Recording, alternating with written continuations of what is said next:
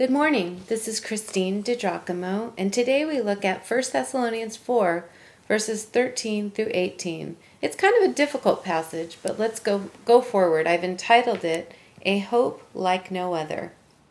I went to high school in the 70s, which was the decade in between the radical movement of the 60s and the upwardly mobile of the 80s.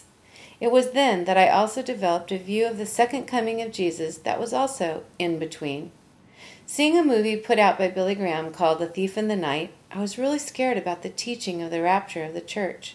On the other hand, I was in a choir that joined with 700 high school students to compete in a huge choral festival in Pasadena, and our big musical number was called The Blessed Hope, a song taken from today's passage about the Lord's return. I felt in between these two. We sang about how the Lord would call his beloved to him to live forever with him. Frankly, ever since then, I have had an in-between feeling about the whole matter, feeling somewhere in between the fear of those who would be left behind and the chaos that would ensue, and the sure hope of being taken up to be with Jesus forever. In between, let's explore the blessed hope today. Paul writes, "Brothers, we don't want you to be ignorant about those who fall asleep, or to grieve like the rest of men who have no hope. We believe that Jesus died and rose again, and so we believe that God will bring with Jesus those who have fallen asleep in him. According to the Lord's own word, we tell you that we who are still alive, who are left till the coming of the Lord, will certainly not precede those who have fallen asleep. For the Lord himself will come down from heaven with a loud command, with the voice of the archangel and the trumpet call of God, and the dead in Christ will rise first.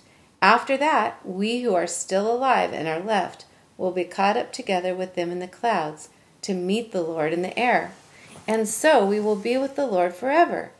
Therefore, encourage each other with these words." When Luke wrote his gospel, he said plainly in his greeting that it was so that you may know. Similarly, Paul wrote about the Lord's return so that the Thessalonians and the believers down through the ages would know. Apparently, there was worry in town about the believers who had died before that great day, that they would be left out.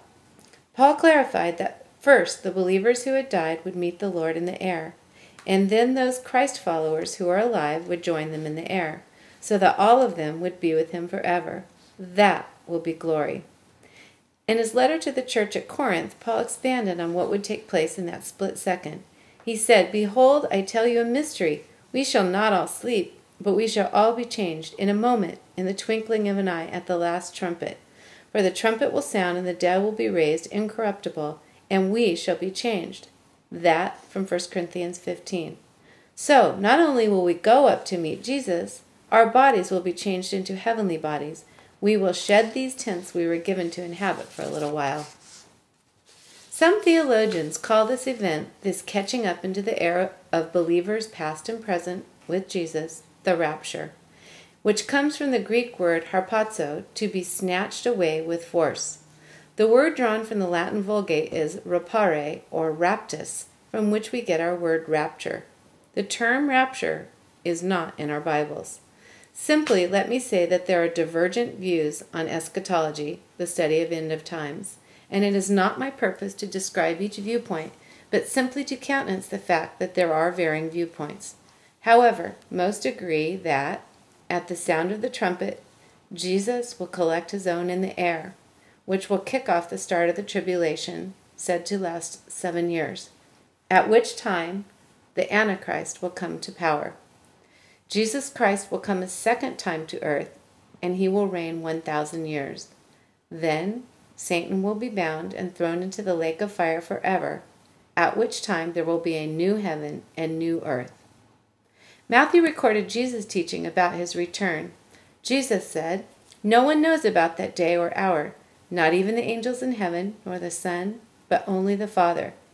Therefore keep watch. 2 men will be in the field. One will be taken and the other left. 2 women will be grinding with a hand mill. One will be taken and the other left." The guiding principle is to watch and be ready, because no one, did you catch that? Not even Jesus knows when it will be, only the Father. If Jesus came back next week, would that be okay with you? Are you ready? Let's go back to me and being in between in the 70s. What scared me about that movie and its content?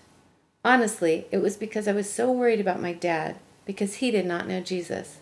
I did not want Jesus to come before my dad came to trust in him. Simply, I did not want to be in heaven without him. I was in between knowing I would go and all that meant, and he would be left behind, and all the chaos that meant. My heart was sorely conflicted. And now, 3 decades later, people are talking about the end of times a lot. How should you and I feel about that? Well, it depends, I guess. Will Jesus recognize you as his own when he comes to call? He will if you have said yes to him.